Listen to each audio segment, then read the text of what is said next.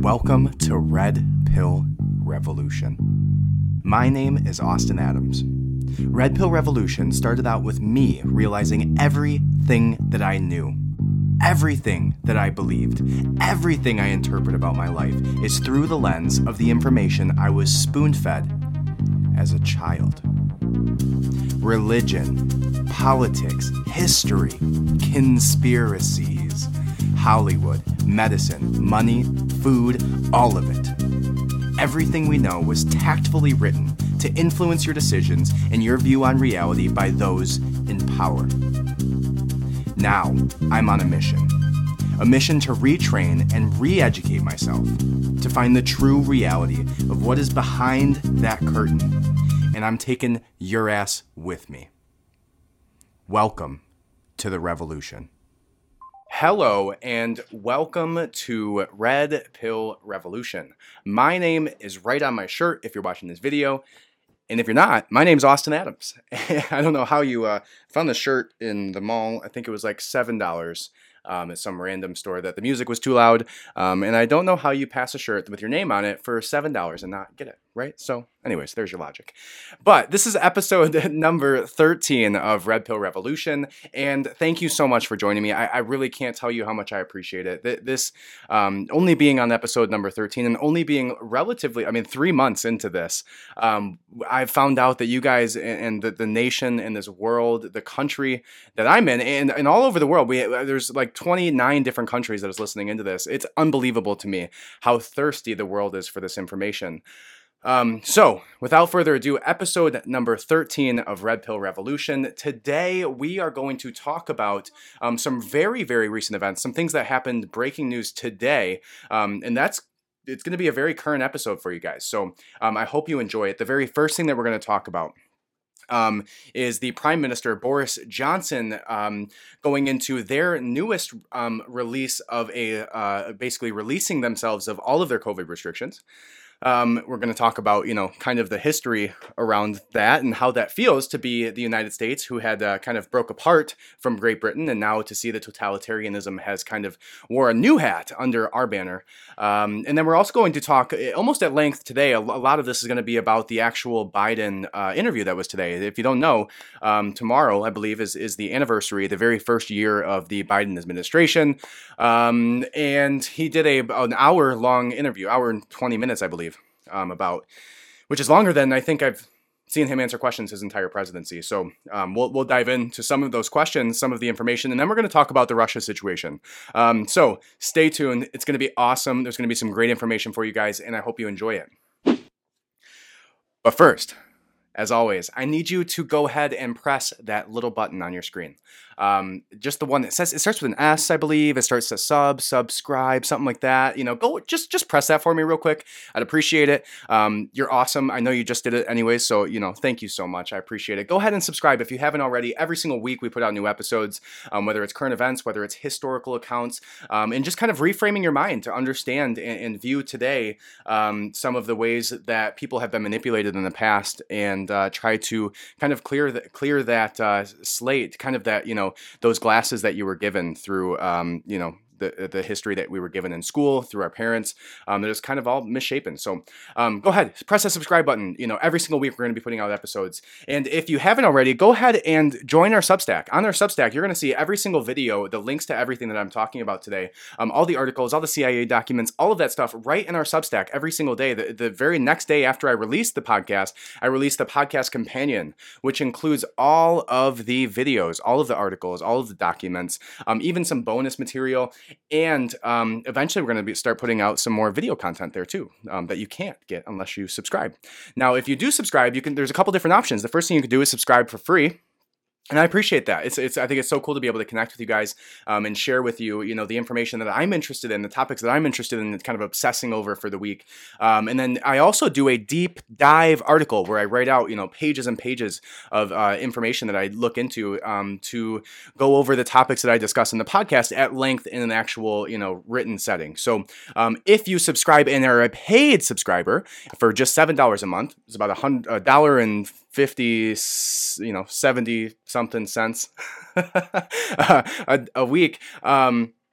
If you're a paid subscriber, you get the deep dive. You only get the deep dive if you're a paid subscriber, and it only costs $7. And really, that's the only way that you can really support us at the moment, besides donations and merchandise. So go ahead, subscribe to the channel, subscribe to that Substack, and if you can, show me that this is worth something to you. That $7 would be awesome with that paid Substack with the podcast companion. That's all I got. So the first video that we're going to jump into today is going to be Boris Johnson, the Prime Minister, talking about the newest update on the COVID restrictions. And I find it to be, if you know the history of the United States, I hope you do, at least to a certain sense, how puzzling, alarming this is, and how all of our founding fathers must be just absolutely rolling over in their graves right now, realizing what has happened to this nation. So let's go ahead and watch that together. So this morning, the Cabinet concluded that because of the extraordinary booster campaign, together with the way the public have responded to the Plan B measures, we can return to Plan A in England and allow Plan B regulations to expire. As a result, from the start of Thursday next week, mandatory certification will end. Organisations can, of course, choose to use the NHS COVID pass voluntarily, but we will end the compulsory use of COVID status certification in England. From now on, the government is no longer asking people to work from home. And people should now speak to their employers about arrangements for returning to the office. And having looked at the data carefully, the Cabinet concluded that once regulations lapse, the government will no longer mandate the wearing of face masks anywhere. Mr. Speaker,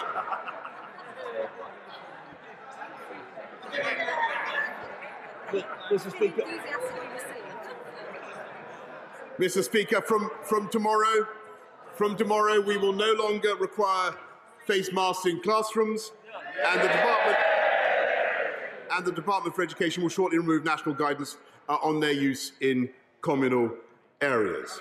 In the country at large, we will continue to suggest the use of face coverings in enclosed or crowded spaces, particularly when you come into contact with people you don't normally meet, but we will trust the judgment of the British people and no longer criminalise anyone who chooses not to wear one. The government will also ease restrictions further on visits to care homes, and my right honourable friend, the Secretary of State for Health and Social Care, will set out plans in the coming days. Wow, that sounded like a party. I want to be there. Compared to what we're about to watch with Biden talking, that seemed they were all hyped. It sounded like they had some beers before they went out there. But every single time it sounded like they were all raising a glass when he gave a new restriction that was relieved. And those are like people who are a part of their government system. So that's pretty funny how they were just reacting. But you heard it just there. England is now going away from any mask mandates. They're going away from any mandatory vaccination. Showing your vaccine card to be able to work. They're going away from working from home. They're going away from school restrictions or mandates for children. Anything at all. They're going away from all of these things. And to me, the part of that that's so alarming, you think about the United States, and it feels like we've been a country forever, right? It feels like the world has never existed without the Americas, especially with the way that Western culture has influenced the world. But that's not the case. We're one of the fairly newest countries in the world. Right, we're what, 300 years old or so, right? 1776, 2022. Do the math. We're a very new country, and to see that within several hundred years, few hundred years, not even several, right? We completely lost our way, right? We are now, we are what we so feared. Right? Our government now has become one that is more totalitarian than the one that hundreds of thousands, if not millions of people from all over the world fled from, the Queen's monarchy and the totalitarian ways that they had in the UK and in Great Britain and, that area. So it's crazy to me. And to think about what would our founding fathers think? What would they think right now if they... George Washington rose up from the dead and, was sitting here watching the discussion of Joe Biden talking about how they're going to keep restrictions and how you need a third booster, and, all of these restrictions are remaining in place. And yet England, the Queen of England, and Parliament, and this Prime Minister decided to completely relieve their citizens of any, of their totalitarian, decisions for them. I can't imagine what they would think.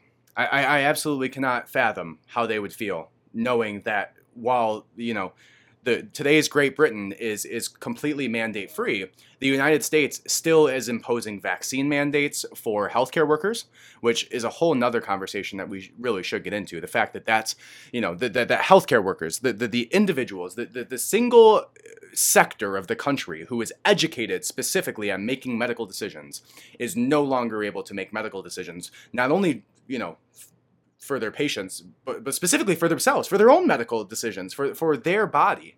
And I know of a lot of people who are affected by this, nurses, doctors, surgeons. There's so many people who are going to be affected by this, and truly what that's going to come down to, talking about the chain of events that can happen. What that's going to come down to is healthcare workers no longer being employed who hold that belief to be true and aren't manipulatable based on finances or a job position.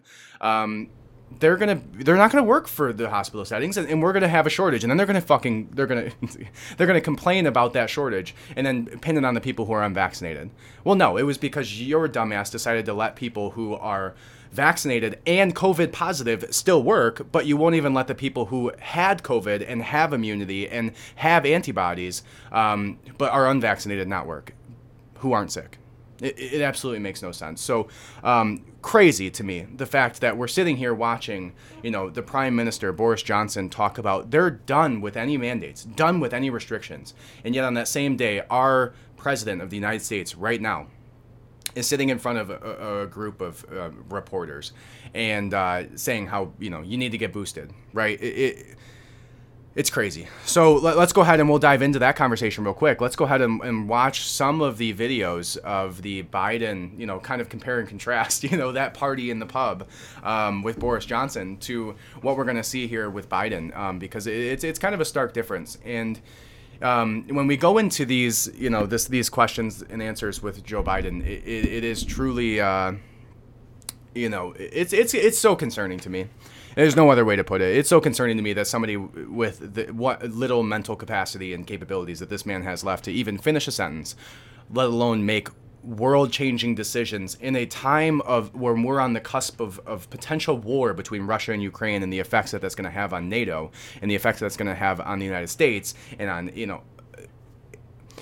the fact that this man is in power. And obviously he's not in power, right? He's being manipulated, and he couldn't, if he didn't have his cue cards in front of him, and you're going to see that on this video, you're going to see every single time he has a list of people that he's supposed to call on for questions. And he obviously probably, I say probably because he already has it in front of him, and you can tell he's looking at this piece of paper to answer these questions. So, let's jump into it.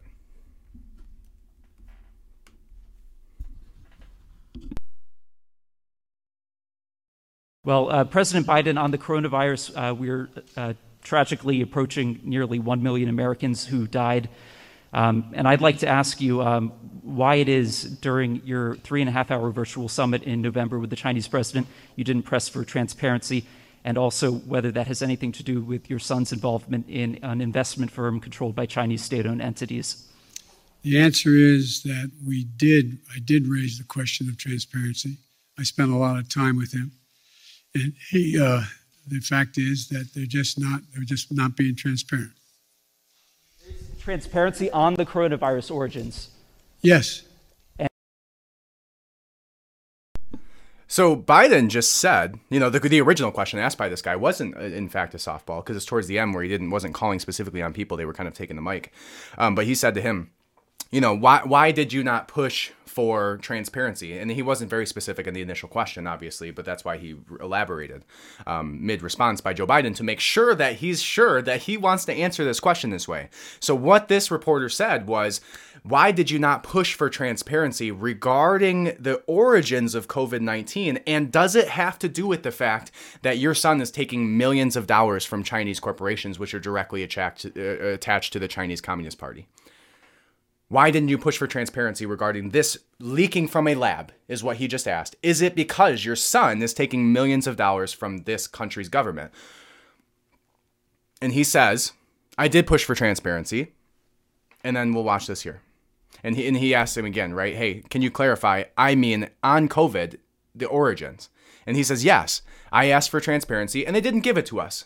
So even Joe Biden, and as he just showed in the way that he answered this question, Joe Biden, the president of the United States, is now admitted to questioning the origins of COVID-19 and believes enough to ask Chinese officials if it came from a lab in Wuhan, is what he just admitted to.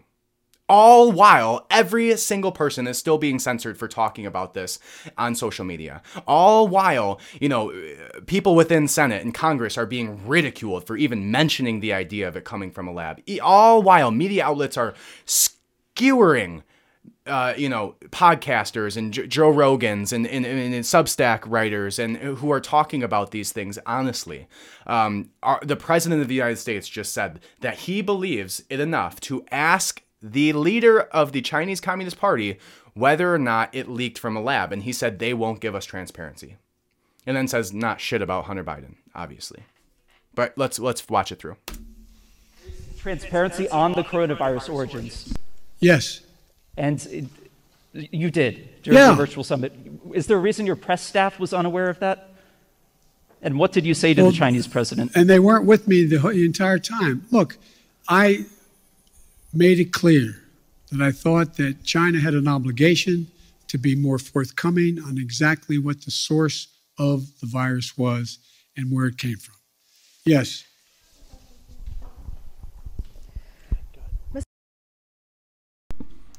So there's the full answer. He just admitted to specifically questioning the Chinese Communist Party regarding the origins of COVID-19. Now, where do we go from here? What does that mean for all of the censorship, all of the narrative enforcers, all of the fact checkers that have come in and said that this is an unfounded conspiracy theory, right? Are we now going to fact check those people? Do they have to tell the truth now? Do they have to redact that information and correct their information and say, hey, the president of the United States is actually looking at this seriously. Maybe we should too. Or were they all full of shit the whole time? And because their narrative has broke down so much, and because of those military documents that were released by Project Veritas recently, have they had to step back and say, yes, we are investigating this, and we're investigating it very seriously because, when you guys said it, it must have been wrong, but until we say it's truth, it's not truth. That's why you can't do those things. And they've instilled doubt in people so much by doing that, right? That, the media companies that have, the fact checkers, the narrative enforcers have lost the people. They've lost the people over pushing these narratives that they knew the entire time were incorrect, were factually incorrect, and then beat you with a, censorship stick if you said shit about it. Where do we go from here, right? What does this mean? If he gets to go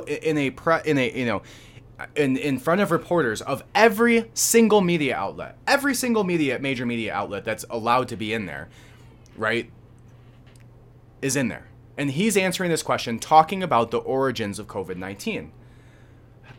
This should be everywhere. And I guarantee you, this, from what I saw, this is not a specific question that everybody was raising questions about so far. And maybe they will, and hopefully they will. But I haven't seen this clip anywhere yet. And I've seen a few clips come out. And I had to watch this entire thing, an hour and 10 minutes. This is an hour and 10 minutes and 34 seconds now is the end of it. But I believe it was about a minute he was answering that question.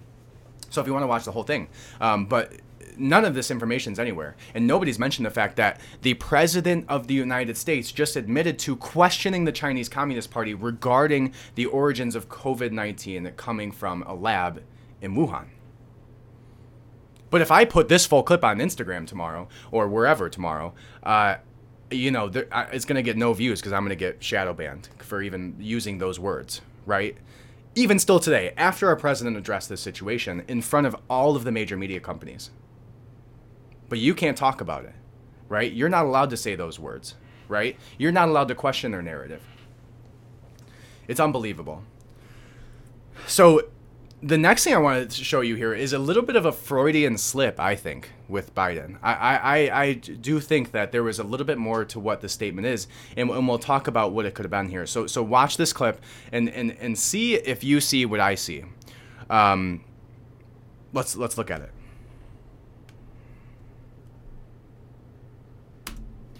Sir, on COVID, if you don't mind, you touted the number of Americans who are now fully vaccinated with 2 shots, but even some of your own medical advisors say that people aren't fully protected unless they have that 3rd shot, a booster. Why hasn't this White House changed the definition of fully vaccinated to include that 3rd booster shot? Is it because the numbers of fully vaccinated Americans would suddenly look a lot less impressive? No, it's not that at all. It's just this has become clearer and clearer. And every time I speak of it, I say, if you've been vaccinated, get your booster shot. Everybody get the booster shot. It's the optimum protection you can have. You're protected very well with 2 shots. If it's the Pfizer, anyway, you're protected. Did you see it? Did you see it? What he just said there was a parroting of the interview with the Pfizer CEO directly, who said if you have 2 shots, you have virtually no immunity. But if you have 3 shots, you got a good chance. And that's why he said Pfizer there. Make no mistake about it. This man, this man being the president of the United States, just had a Freudian slip, a subconscious slip from him at some point seeing that clip.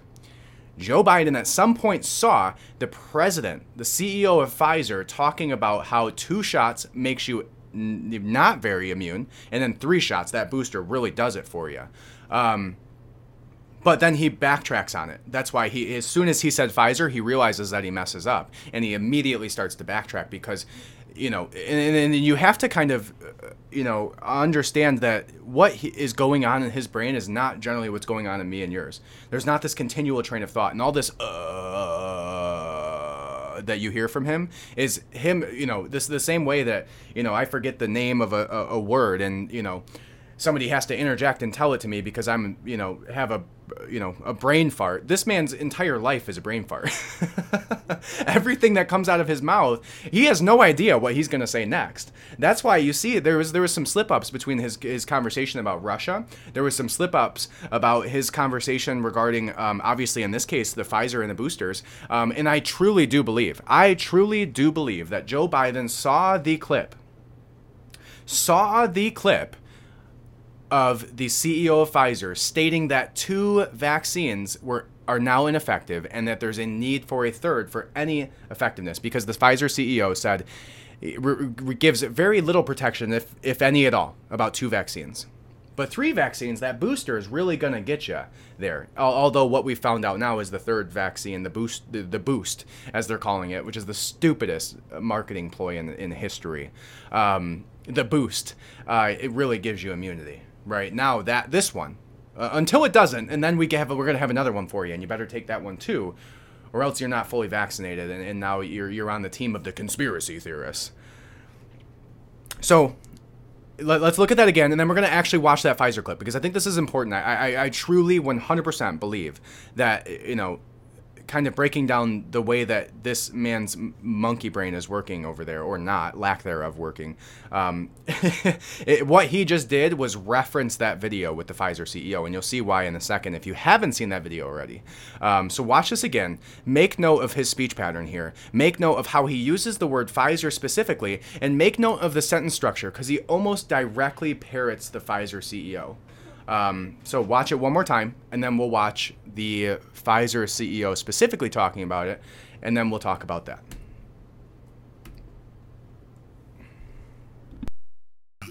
It's the optimum.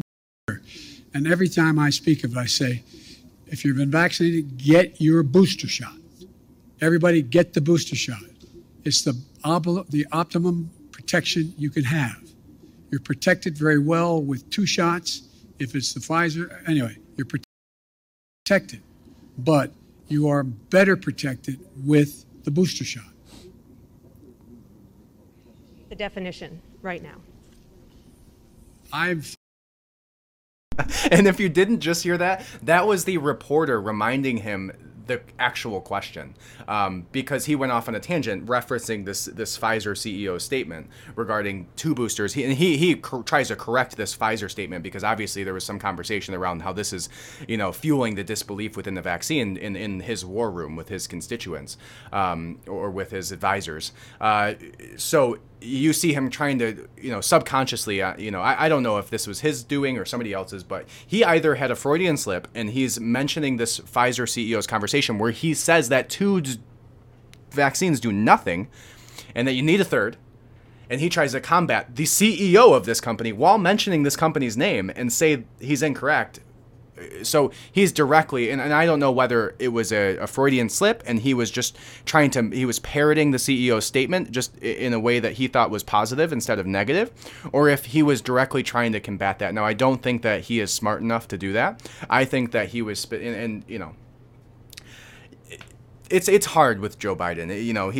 It's hard to look at him and not have a little bit of empathy for this old man who has no right being in this position, who is obviously severely declining mentally, and his dementia or Alzheimer's or whatever it is that he has is going to progress as a result of all of this stress and all these things. And I truly do fault, the fact that his wife is allowing him to go through all this is horrible because, anyways, back to it. Let's go ahead and watch the Pfizer CEO's statement here. And I did actually have to go to Rumble for this, and to get this video because you obviously cannot find it on YouTube. Who would have thought?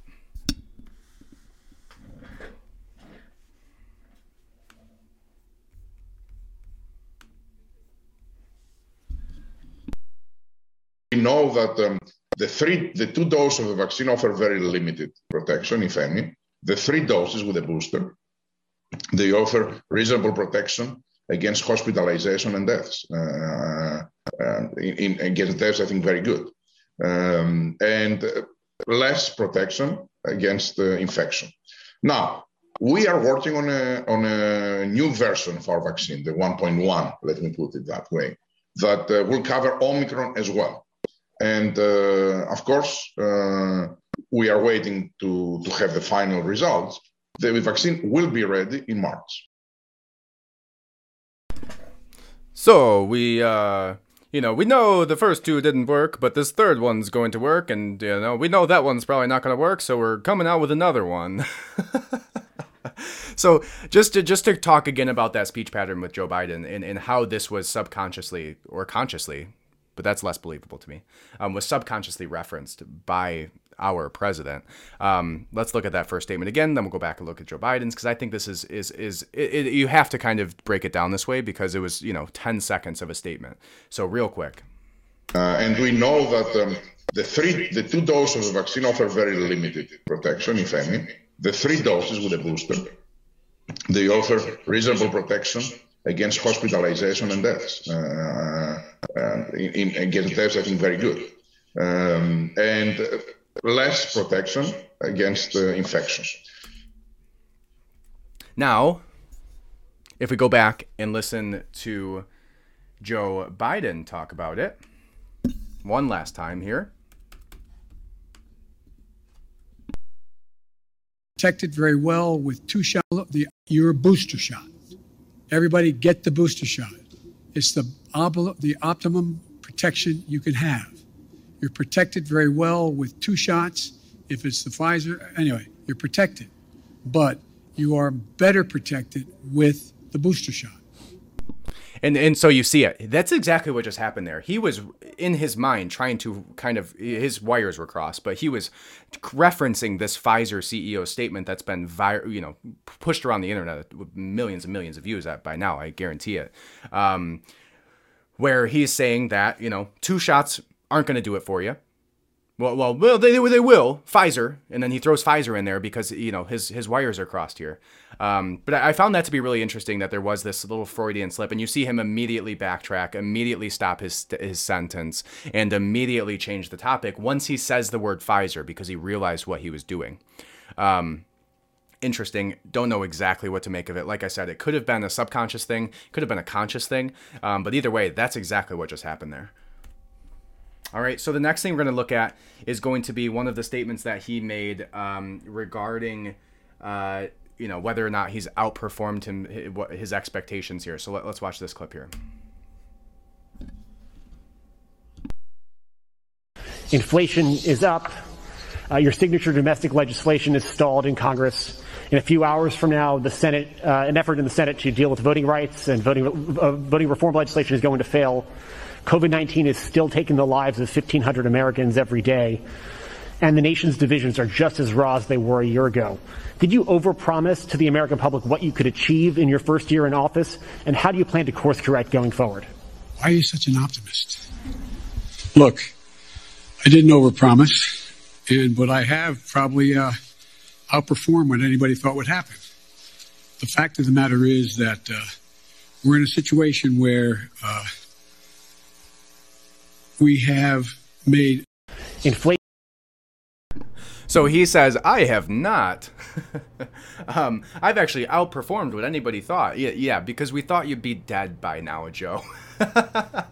We thought you'd be dead by now. And we thought Kamala Harris was going to be put into power. You're right. You absolutely outperformed all expectations because we absolutely thought you had much less time on the clock than you've showed us with the last 365 days.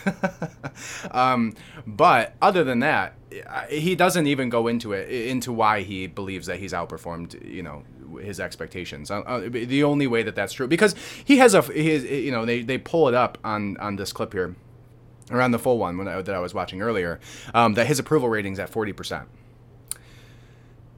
Which a 40% approval rating for a president basically means, you know, the widely accepted, you know, in like political science, widely accepted percentage for basically a completely ineffective president is like 41% is generous. And 43% is like, yeah, you're not getting anything passed. Nobody believes in you. You don't have the sway. You know, when you see it later on when he's talking about Russia, that everything that this man says is just, you know, pillows that he's throwing in a gunfight. The fact that he wants to sit there and smugly say, you know, I've outperformed everybody's expectations for me. Yeah, maybe you're right, but not in the way that you think. You know, so I just thought that was funny that he thought that, you know, he's done so incredible of a job at this point that, you know, we don't even have to talk about it, because he doesn't talk about it. In this entire interview, the whole time he shows you how bad he is tactfully at answering questions. And this is the reason he's been hidden away in you know, some probably some, you know, scientific institution where they're, you know, testing all sorts of, you know, chemicals on him to see if they can bring back his livelihood or his liveliness and ability to speak or actually maintain a sentence structure. But there's a reason they've been keeping us away from him for so long throughout this entire year, because this is probably one of the only times that I've seen him outright stand and answer questions there.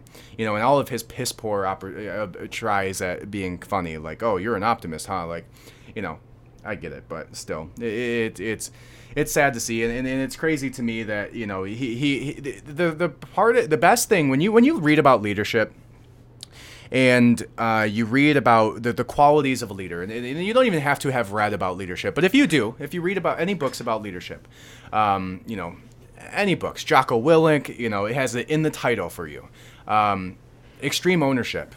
Right? If things aren't going the way that you want them to, taking extreme ownership for those things that have not gone the ways that you want them to tends to put you in a better light in the public eye. Right? But sitting here and acting like there's no problem, saying you outperformed all expectations when you have a 40% approval rating, one of the lowest of any president ever, especially one who got more votes than any other president in the entire history of America, doesn't look good. Right? So, to me, it's really telling. It's really telling how, his poor ability to lead and his terrible way of trying to, incite some kind of like confidence in the public. I don't know what he was trying to do here. The public would have went, and in anything he does, a certain percentage of the right is going to disagree and say that he's doing terrible. And, but if he would have came out here and said, I know things aren't going great. I know, inflation is unbelievably high. I know we're on the cusp of watching Russia just obliterate Ukraine and we're going to do nothing about it. I know that you're paying more in gas than you have since I was in office last. I know these things. I understand these things. And I'm doing the best that I can today to try and make this situation better for you, better for our country, and better for your family. But he doesn't do that. He says, no, everything's great. Everything's great. Don't look at those numbers. Don't look at the statistics unless they come from my website. Don't look at those. Those aren't real. What's real is what I'm telling you, and everything's great, right? But people are smarter than that, and people don't appreciate being gaslit by the president of the United States. We know things aren't going great. We're well aware of this, Joe Biden. We very clearly know you are not doing a great job. We very clearly, even the polls that they put up in this video say that you have a 40% approval rating. How is that exceeding all expectations? What was your expectation for your approval rating? Especially after getting more votes than any president in history. Imagine that. 1 year into getting more votes than any president in history. 80 whatever million votes that he got. And you have one of the lowest approval ratings of any president ever? How does that work? How does that work? How does that even happen, right? And then for you to sit here, stare at a camera, stare at these people asking, real people asking you these questions, real Americans concerned about, the job they're losing because they're not willing to, bend on their moral compass for what they inject into their body. Real people who are concerned about how they're going to pay it $4 or $5 a gallon, especially if Russia invades Ukraine, the gas prices may skyrocket. How are you going to stand in front of a group of people? Not even just a group of people. Obviously, it's not a group of people. This is the entire world is watching this. And Putin's watching this. You're going to stand in front of everybody, all of the government leaders, the entire world, and say, I'm doing great. Close your eyes. Don't pay attention to all this stuff that's happening. I'm doing wonderful. All you have to do is believe me. And it's so amazing to me that what he ran on was unity. What he ran on was, the divisiveness of the Trump presidency and, America's been divided for the last 4 years and I'm the one to bring them together.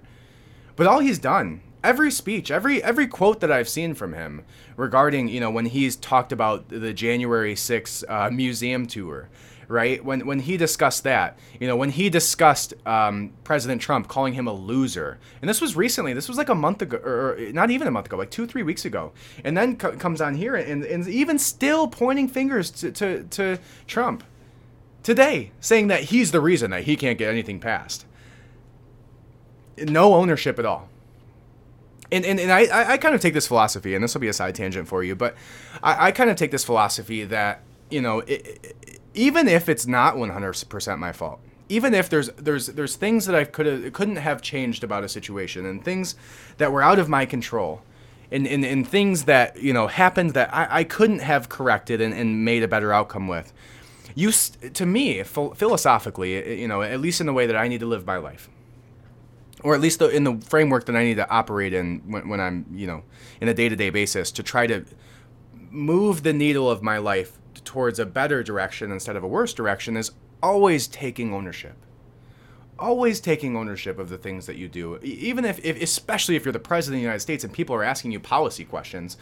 But even if not, even if it's about parenting, or even if it's about work, or even if it's about your business, or whatever passions that you're trying to grow, whatever that is, if things aren't going your way, you have to take ownership. 100%.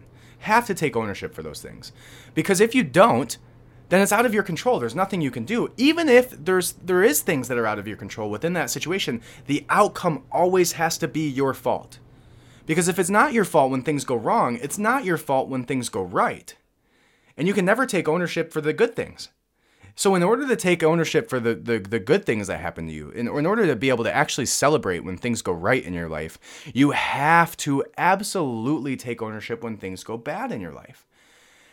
And if you don't, you can always use that scapegoat. You always have a scapegoat, and you never have to look deep into yourself and kind of take a, fine-tooth comb to your personality or to your belief systems or to your work ethic or to your, whatever it is that you need to work on. You're never going to be able to work on those things if you don't address that they're there.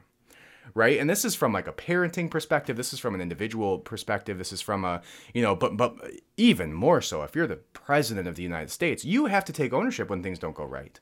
And if you don't, people aren't going to believe in you, because when are you going to tell me that you're doing a bad job? Or would you ever tell me if you're doing a bad job? Right. If inflation's up, whatever percentage it is right now, and gas is up, to $4, and the cost of meat and literally everything else within the United States is skyrocketing and shelves are empty. But the president of the United States is sitting here saying everything's going great. Okay, if you're doing your job and everything is going right, then what is wrong? What could be the problem then if it's not you, the president of the United States, who is at the helm, who has the reins of the country, or at least is supposed to? If it's not you, then what is it?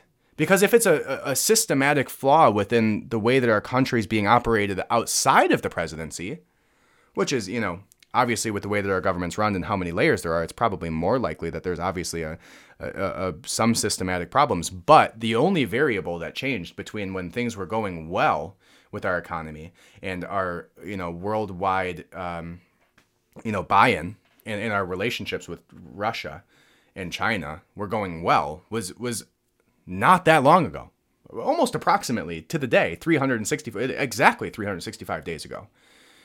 And if you think that is a coincidence, that less than, 300 or so 365 days within the presidency changing, that Russia has, for the last however many months, I'm sure it's been at least 6 to 8 to 10, probably since the day he took office, been planning this attack because they know that President Biden doesn't have the balls to do anything about it. He's not going to send troops there because his son is probably drew a beautiful bullshit ass picture of a stick figure for Vladimir Putin that's sitting above his desk. He can't do anything, right? He can't do these things because the people that are controlling him won't allow it. Right. So he has to sit here and go, oh, well, we're going to give sanctions. And you'll see that when we look at the very next topic, which is going to be the Russia situation, because, and we're actually going to take a little bit deeper of a look into the Russia situation, because it's not something I'm super familiar with, why these things are happening, why they're going to war allegedly, obviously allegedly, because it's not generally the reason that they're giving the public why they're going to war. But I know last week they said that there was some proposed or some CIA document or governmental agency that said that they were concerned about Russia committing a false flag and using it as an excuse to go after Ukraine. And that was like last week. And now they're saying it's a for sure thing. We believe he's going to go into Ukraine. So we're going to dive into that in just a moment here.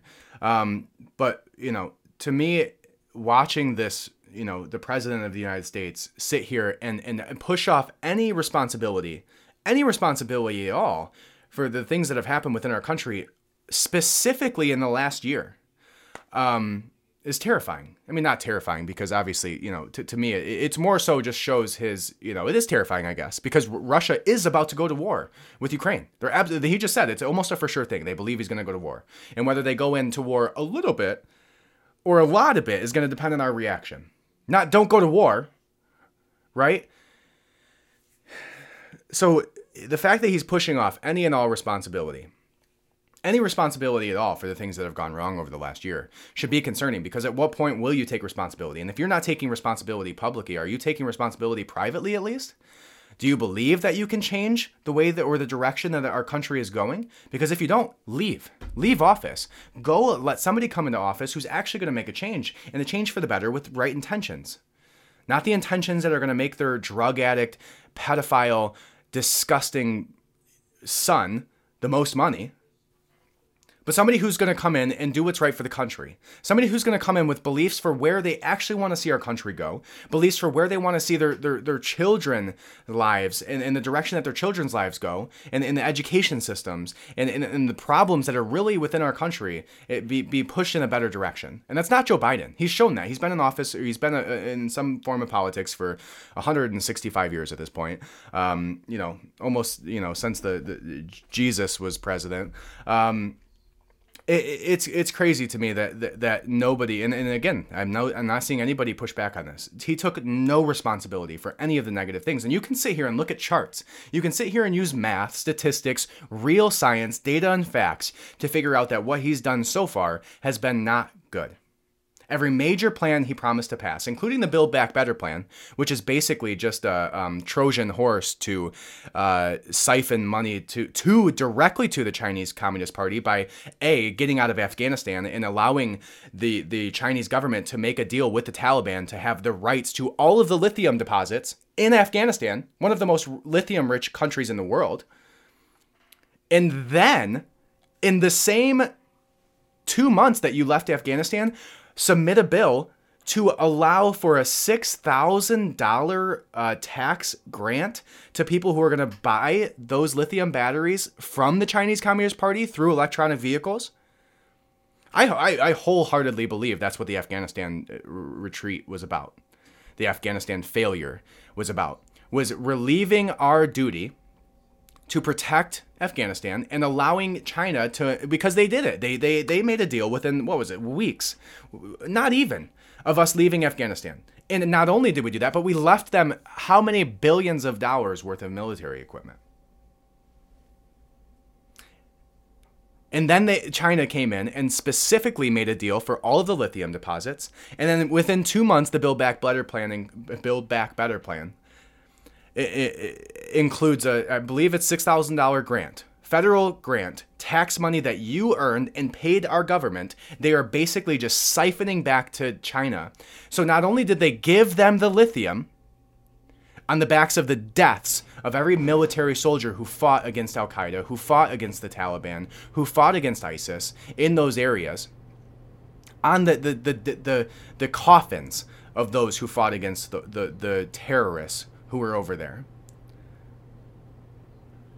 They're now going to not only give them billions of dollars of the most advanced military equipment in the world, then they're going to spoon feed China all of the lithium in Afghanistan, and then they're going to buy it back from them at a $6,000 per person grant of your money that you paid the government through taxes.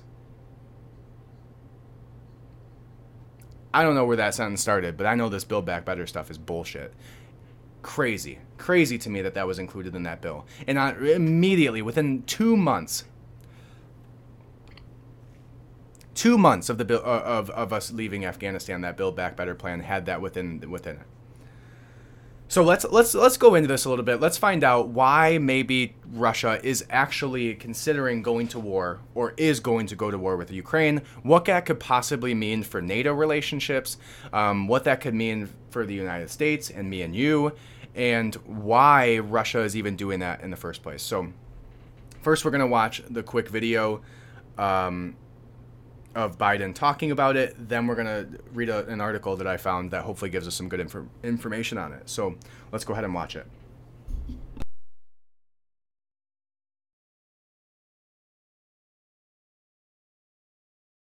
In June, you said to us about President Putin, I think the last thing he wants now is a Cold War. Now, since then, of course, you've seen him gather these troops, 100,000 troops around Ukraine. Your Secretary of State said today he thought he could invade it at any moment. You've seen the cyber attacks, and you've seen the demand that he have a sphere of influence in which you would withdraw all American troops and nuclear weapons from what used to be the Soviet bloc. So I'm wondering if you still think that the last thing he wants is a Cold War. And has your view of him changed in the past few months? And if it has, and he does invade, would your posture be to really move back to the kind of containment policy that you saw so often when you were still in the Senate? The answer is that I think he still does not want any full-blown war, number one. Number two, do I think he'll test the West, test the United States and NATO as significantly as he can? Yes, I think he will. But I think he'll pay a serious and dear price for it that he doesn't think now will cost him what it's going to cost him. And I think he'll regret having done it. Now, whether or not, I think that, how can I say this in a public forum? I think that he is dealing with what I believe he thinks is the most tragic thing that's happened to Mother Russia, in that the Berlin Wall came down, the empire has been lost, the near abroad is gone, etc. The Soviet Union has been split. But think about what he has. He has 8 time zones, a burning tundra that will not freeze again naturally, a situation where he has a lot of oil and gas, but he is trying to find his place in the world between China and the West. And so I'm not so sure that he has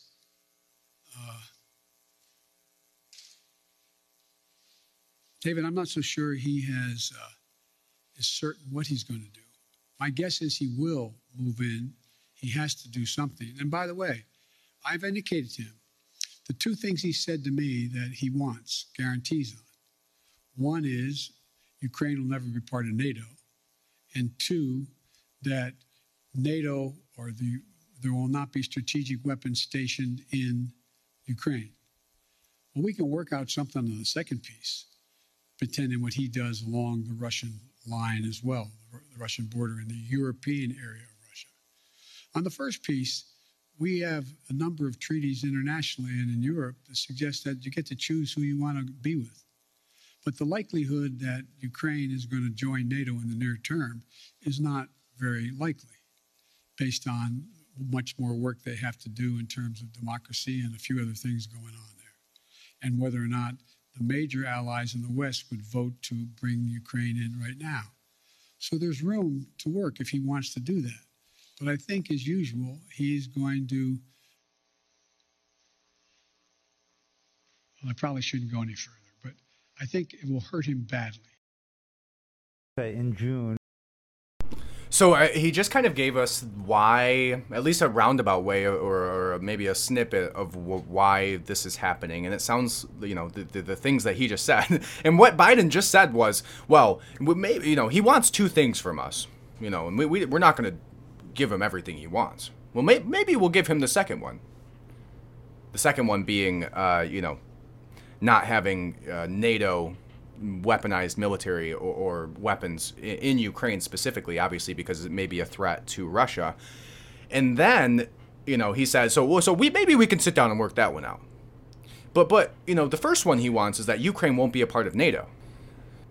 And I think that we're probably not going to do that either. So what he just said to this reporter is, we're going to give him everything that he wants to ensure, maybe not even to ensure that, but just we're going to give him everything he wants. We're not going to fight back. We're not going to do anything about this. We're going to give him everything he wants. He just said it. He has 2 demands, and we're going to fill them all. Like, way to go. But he did kind of outline maybe why this is happening a little bit. It sounds like Putin feels threatened by the idea of NATO having weapons in Ukraine, or Ukraine being used to position weapons closer to Russia, and Ukraine specifically having the opportunity to join NATO. And I hopefully we'll find out in this article that I'm reading right after this, that we'll read together, why specifically it's a problem if Ukraine goes to NATO. And forgive me if you are, much more educated on this topic. I'm glad you are. But it's not one that I've been following super closely. I don't even, we're going to find out hopefully how long this has even been going on for this to be an issue. But I'm not very educated on it. So hopefully if you aren't educated on it, let's get educated together. And if you are educated on it, awesome. Let's see if we find out something that you don't already know. So let's go ahead and read this article. And I think you should go listen to majority of that Joe Biden questioning. I do think it's interesting. I think it's interesting insight into why, or maybe why he was kept so far away from us for so long, and also kind of the sentence structure and where his mental capacity is at right now, and kind of, there was some interesting questions that were asked, and he danced around virtually all of them without, and he doesn't even finessely dance around these things. He just like kind of babbles because he forgot the question and then never actually answers it, and then gets confused and then calls somebody else. So I think that was basically the theme of what happened through this questioning. But there was one more portion of that I thought maybe we could listen real quick. There was a female reporter who basically questioned him and pried a little bit further because she thought it was interesting how he said it's going to our response is going to depend widely on what they do. So let's see, maybe let's pull this question up here, and then we'll go ahead and read that article on what is actually going on in Russia. So here is this part, and then maybe we'll talk a little bit more about that and then dive into that article. The sanctions that you have threatened, if it invades, and it President, I wanted to follow up briefly on a question asked by Bloomberg. You said that Russia would be held accountable if it invades, and it depends on what it does. It's one thing if it's a minor incursion, and we end up having to fight about what to do and what not to do. Are you saying that a minor incursion by Russia into Ukrainian territory would not lead to the sanctions that you have threatened, or are you effectively giving Putin permission to make a small incursion into the country? Good question. That's how it did sound like, didn't it? The most important thing to do, big nations can't bluff, number one. Number two, the idea that we would do anything to split NATO, which would have a profound impact on profound impact on one of Putin's objectives to weaken NATO, would be a big mistake. So the question is, if it's something significantly short of a significant invasion, or not even significant, just major military forces coming across. For example, it's one thing to determine that if they continue to use cyber efforts, well, we can respond the same way. So we dumping out cyber. They have FSB people in Ukraine Brian, are we dumping now out trying of the to speech then? undermine the solidarity within Ukraine about Russia and to try to promote Russian interest. But it's very important that we keep everyone in NATO on the same page. And that's what I'm spending a lot of time doing. And there are differences. There are differences in NATO as to what countries are willing to do depending on what happens, the degree to which they're able to go. And I want to be clear with you. The serious imposition of sanctions relative to dollar transactions and other things are things that are going to have a negative impact on the United States, as well as a negative impact on the economies of Europe as well, a devastating impact on Russia. And so I got to make sure everybody's on the same page as we move along. I think we will if there's something where there's Russian forces crossing the border, killing Ukrainian fighters, etc. I think that changes everything. But it depends on what he does, as to actually what extent we're going to be able to get total unity on the NATO front. If I may ask a quick one on Iran, All right, so he had a few things there. What's always interesting to me, and he did, I'm proud of him. Joe Biden, if you're listening to this podcast, and I know the likelihood is probably very great that you are, good job. I'm very impressed that you started the sentence, and then at one point you even came back to the original point of the question and finished your thought there. That was very impressive to me. I applaud you. It's always a game, right? It's like every time he starts a sentence, is it gonna like go off on this crazy tangent, and then we have no idea where he's going or how he got to this point and what question he's really thinks he's answering, or whether he's actually going to answer the question. And I think that was probably the only time where he actually came back and said that, it depends on what he does and to what extent we're going to be able to, have total unity within NATO and, what response we're going to have. So he actually did finish that one. I'm very impressed, Joe. Mr. President. But so to me, the next thing that he talks about there, the first thing, actually, the way he opened that is big, what did he say? The most powerful countries in the world cannot bluff.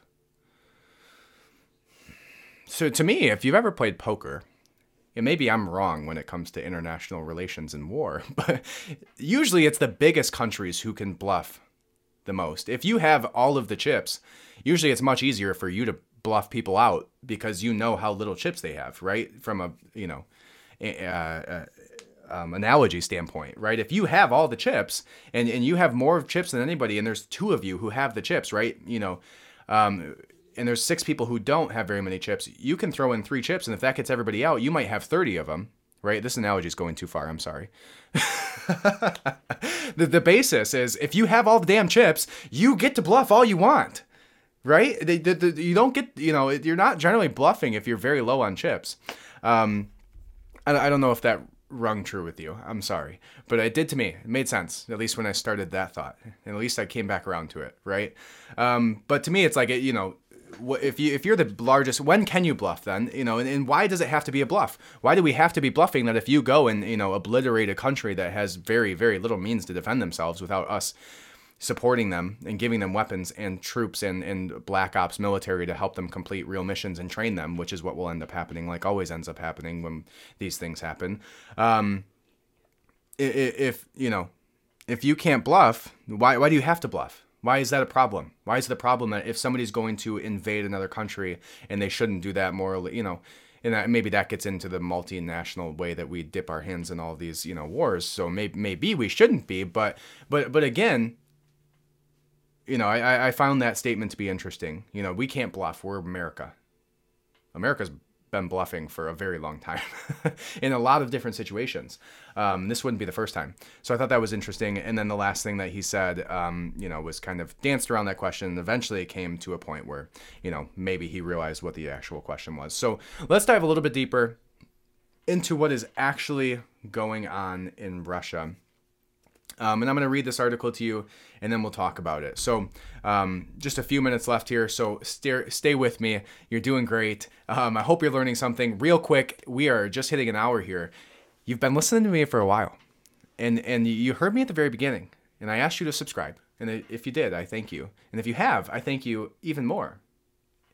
But if you haven't, you've been listening for an hour, and I know that you're enjoying this. And I know that you want to press that subscribe button. So go ahead and do so. If you're still listening and you are subscribed, thank you so much. Go subscribe on YouTube, right? And if you're subscribed on YouTube and you're subscribed on Apple Podcasts, leave a 5-star review. I would appreciate that a ton.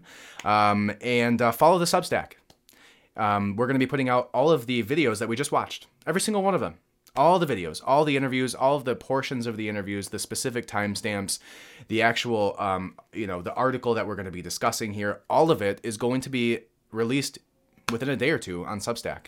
So I think that's pretty cool, right? If I liked a podcast, I thought, it'd be really cool to be able to give you guys that information. So go follow the Substack. It's free to sign up. That podcast companion is free. The deep dive that we're going to be going into, and maybe on some of these questions that he was asked and some of the information that we talked about today, the long form article that I'm going to be writing up, is a part of that paid subscriber base. It's $7 a month, $1.70 something a week.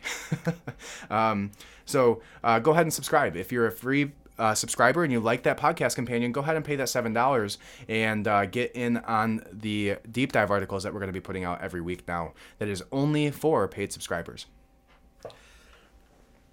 So this article was one that I found. I just typed into DuckDuckGo. Why is Russia invading Ukraine? And I thought it might be a good idea, using Substack myself, to find some independent creators who had an independent opinion that wasn't maybe tied to a large media organization, and see what they had to say about it. So I typed in Substack, why is Russia invading Ukraine? And this is what it comes up. So it's an article by Henry Bolton. Henry Bolton, according to his own self, is the BRITPAC chairman, British PAC chairman, former national politician, political leader, and Brexit campaigner, previous a British Army captain, and some other things that he says about himself. So this was written on January 18th, yesterday, at the height on Tuesday of this situation. So To start it off, this article is named, "The likelihood is that Russia will invade Ukraine. Here's why and what the objectives are likely to be." Russia has deployed an estimated 100,000 to 125,000 troops, around 75% of Russia's total ground combat power, to Ukraine's eastern border. President Putin has issued demands and threats to Ukraine, and NATO has launched scathing cyber attacks against Ukraine and has increased the rhetoric aimed at his domestic audience. All the signs are that the Kremlin is poised to strike. But will they? And if so, at what and why? In addition to the Black Sea deposits in the Crimean waters, Ukraine has massive gas reserves in the east of the country. I don't know why I said that like that. East of the country. In particular, the huge I'm not going to pronounce it, Yuzivske, Yuzivesky field. With these deposits, Ukraine holds 5.4 trillion cubic meters of gas, the third largest reserves in Europe. When Russia occupied Crimea in 2014, Ukraine lost, and Russia gained the huge gas deposits under the Scythian section of the Black Sea Shelf. The Black Sea Shelf deposits had been under exploration for several years, and Ukraine finally awarded the licenses for their exploration in August of 2012. Ukraine did not possess the technology or expertise to exploit the deposits itself. They are very deep, and so the contracts were inevitably going to go abroad. Given the very close association between the Ukrainian president Viktor Yanukovych and President Putin, the Kremlin expected the contracts would be issued to the Russian energy giant Gazprom. But the Kremlin should have foreseen a problem. Until the Russian occupation of Crimea and the Donbas in eastern Ukraine, Ukraine imported almost all of its gas from Gazprom. Gazprom had in turn imposed numerous price hikes in Ukraine, and Ukraine's gas distributor, Naftogaz, has struggled to pay the bills. But 2014, Naftogaz owed Gazprom $4.5 billion in U.S. currency. Because of the repeated price hikes and resulting tensions between Gazprom and Naftogaz, Ukraine had been trying to establish other non-Russian supplies. It turned to Europe for them, and when the contract licenses were issued for the exploitation of Ukraine's gas, they went not to Gazprom and Russia, but to the group that led by American ExxonMobil. And including Dutch, British Royal Dutch Shell, and Romanian OMV Petrom, working with the Ukrainian state company Nadra. I'm sorry for all the pronunciation on that. That was a lot of Ukrainian words and companies. In the meantime, as I say, Ukraine was looking to diversify its gas supply. Here enters the European Union, and one of the causes of Russian anger towards the UE. Europe at the time, in 2013, imported about 39% of its gas from Russia. In 2019, it was 41%, so it's gone up in the last 9 years. And much of the gas that Ukraine wanted to import from the EU was in fact redirected Russian gas. Gazprom contracts and UE energy importing companies forbade such redirection and resale, but in 2006, the clauses were removed because they infringed on Article 81 of the European Community Treaty on restrictive business practices. Legally, this meant that Europe companies had every right to re-export gas, no matter where they got it from. Indeed, Ukraine now imports most of its gas from Hungary and Poland. But can anyone really see President Putin accepting such things passively?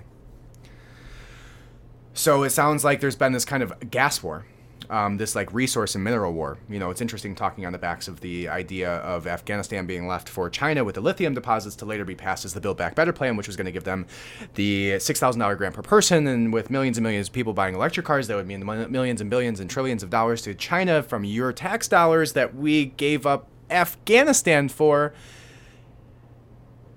Interesting. But I digress. As an aside, I don't know how I feel about this guy's writing. As an aside, maybe it's because he's from Britain, or the UK or something. I don't remember where he's from. Where's he from? He's the BritPac chairman, so whatever that tells you. Assuming he's British. So maybe they say that in Britain. Given the very close association, let's see if we can find where we were at. As an aside, consider the Russian involvement in resisting the pro-EU Maidan protests in Kyiv 2013 in the context of access to Ukrainian gas. Access to the Ukrainian gas fields is a large part of the reason that the Kremlin was and is still so sensitive about Ukraine cozying up to the European Union. So it sounds like a mineral war between the European Union, Russia, and even the United States being in on it with Exxon. So when in 2014 Russia occupied Crimea, Ukraine lost the Black Sea hydrocarbon fields. And there's some lists of names there that I'm not going to butcher, and that were under the promising exploration. Then if we look at the fighting in the east of the country in 2014, Ukraine nearly lost the town of Sloviansk and backed rebels of the so-called republics.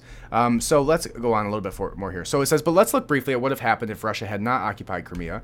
Let's move on. We don't care about that. So why might Russia initiate hostilities again in Ukraine? In fact, hostilities between Ukraine and Russia-backed rebels in the east have never quite ceased. But if we assumed, based on the above, that the Kremlin's objective in 2014 and 15 was to secure Ukraine's gas deposits in the Black Sea and east of the country so as to extend and maintain economic and political leverage over EU economies. And if we assume that those objectives were not fully reached, pro-Russian rebels failed to retain their occupation and therefore control over the massive Yuzivska gas field, and then yes, hostilities at some point are likely. Combat indications. So what is pointing us to the fact that this could happen, right? Why do people believe that this is going to be a for sure thing that Russia is going to invade the Ukraine? Well, 100,000 to 125,000 Russian troops are on the border right now. Very recent deployments of Russian troops to the Belarus-Ukraine border and the Ukrainian border, the northern Ukrainian border. The rhetoric and threats, preparation of the political and diplomatic battlefield coming out of the Kremlin.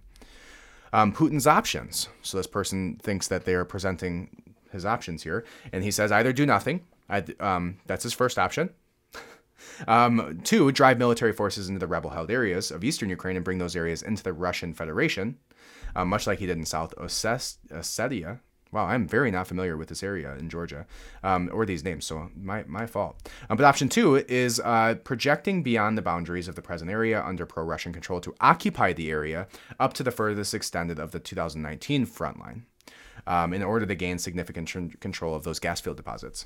And then 5 is just invade all of Ukraine. So it's either saying he's going to go after these specific sections of Ukraine, either invading from the top and trying to take over these areas, or, he's going to do nothing, or he's going to, try to just invade the entirety of Ukraine and do it that way.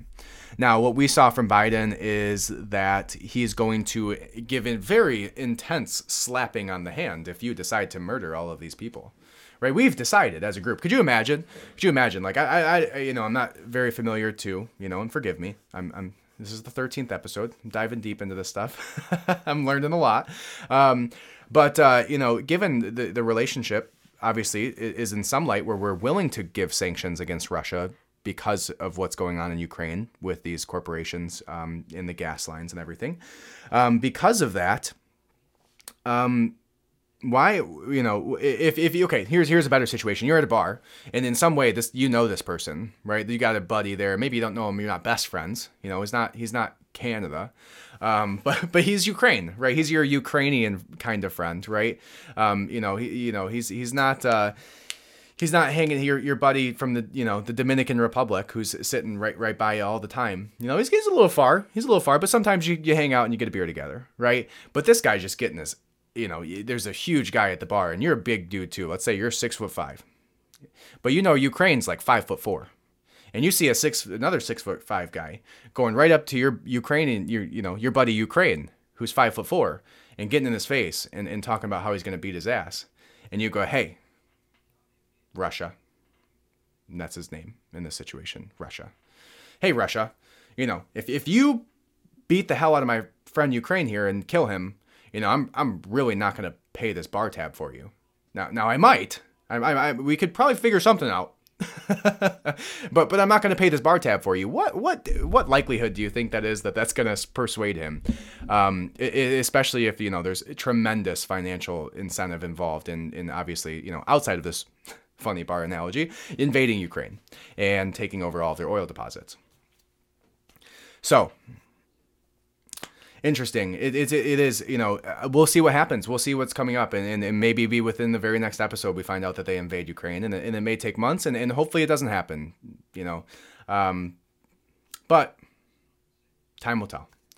Hope you guys learned something today. I think this was a pretty interesting episode. And more so for me, it was looking at that Biden interview and seeing kind of where his thoughts are, where we are at, and, kind of seeing where his mental capacity is, because we haven't had a long form conversation with him like that before, at least not during his presidency, for an hour and 20 minutes.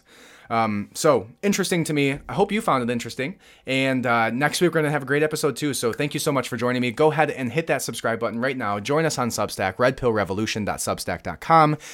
Go ahead and join us on Instagram at redpillrevolt. You'll be able to see all the reels that we're putting out of all the short, each topic, basically every single week, every single topic, every video I do a reel on. That's just a quick 60-second snippet of what we talked about. And so join us there. And if you want to, go ahead and donate. I would appreciate it. This is really something I'm really excited about, the way that it's growing. And I'm really excited about the prospect of being able to give this more time, and already it is quite the time taker. Those reels take about, an hour, 2 hours, 3 hours sometimes to put together. And, hopefully I'll get better at it as time goes on.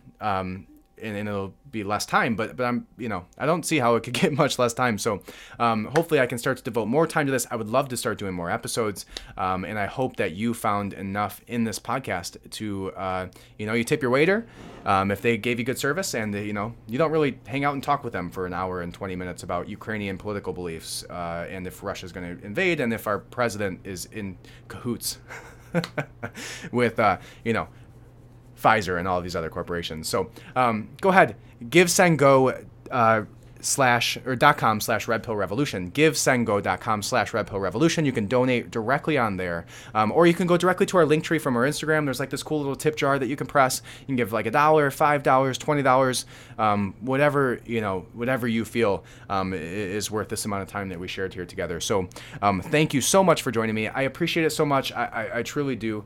My name is Austin, and I hope you guys have a great day. Welcome to the revolution. Thank you for joining me.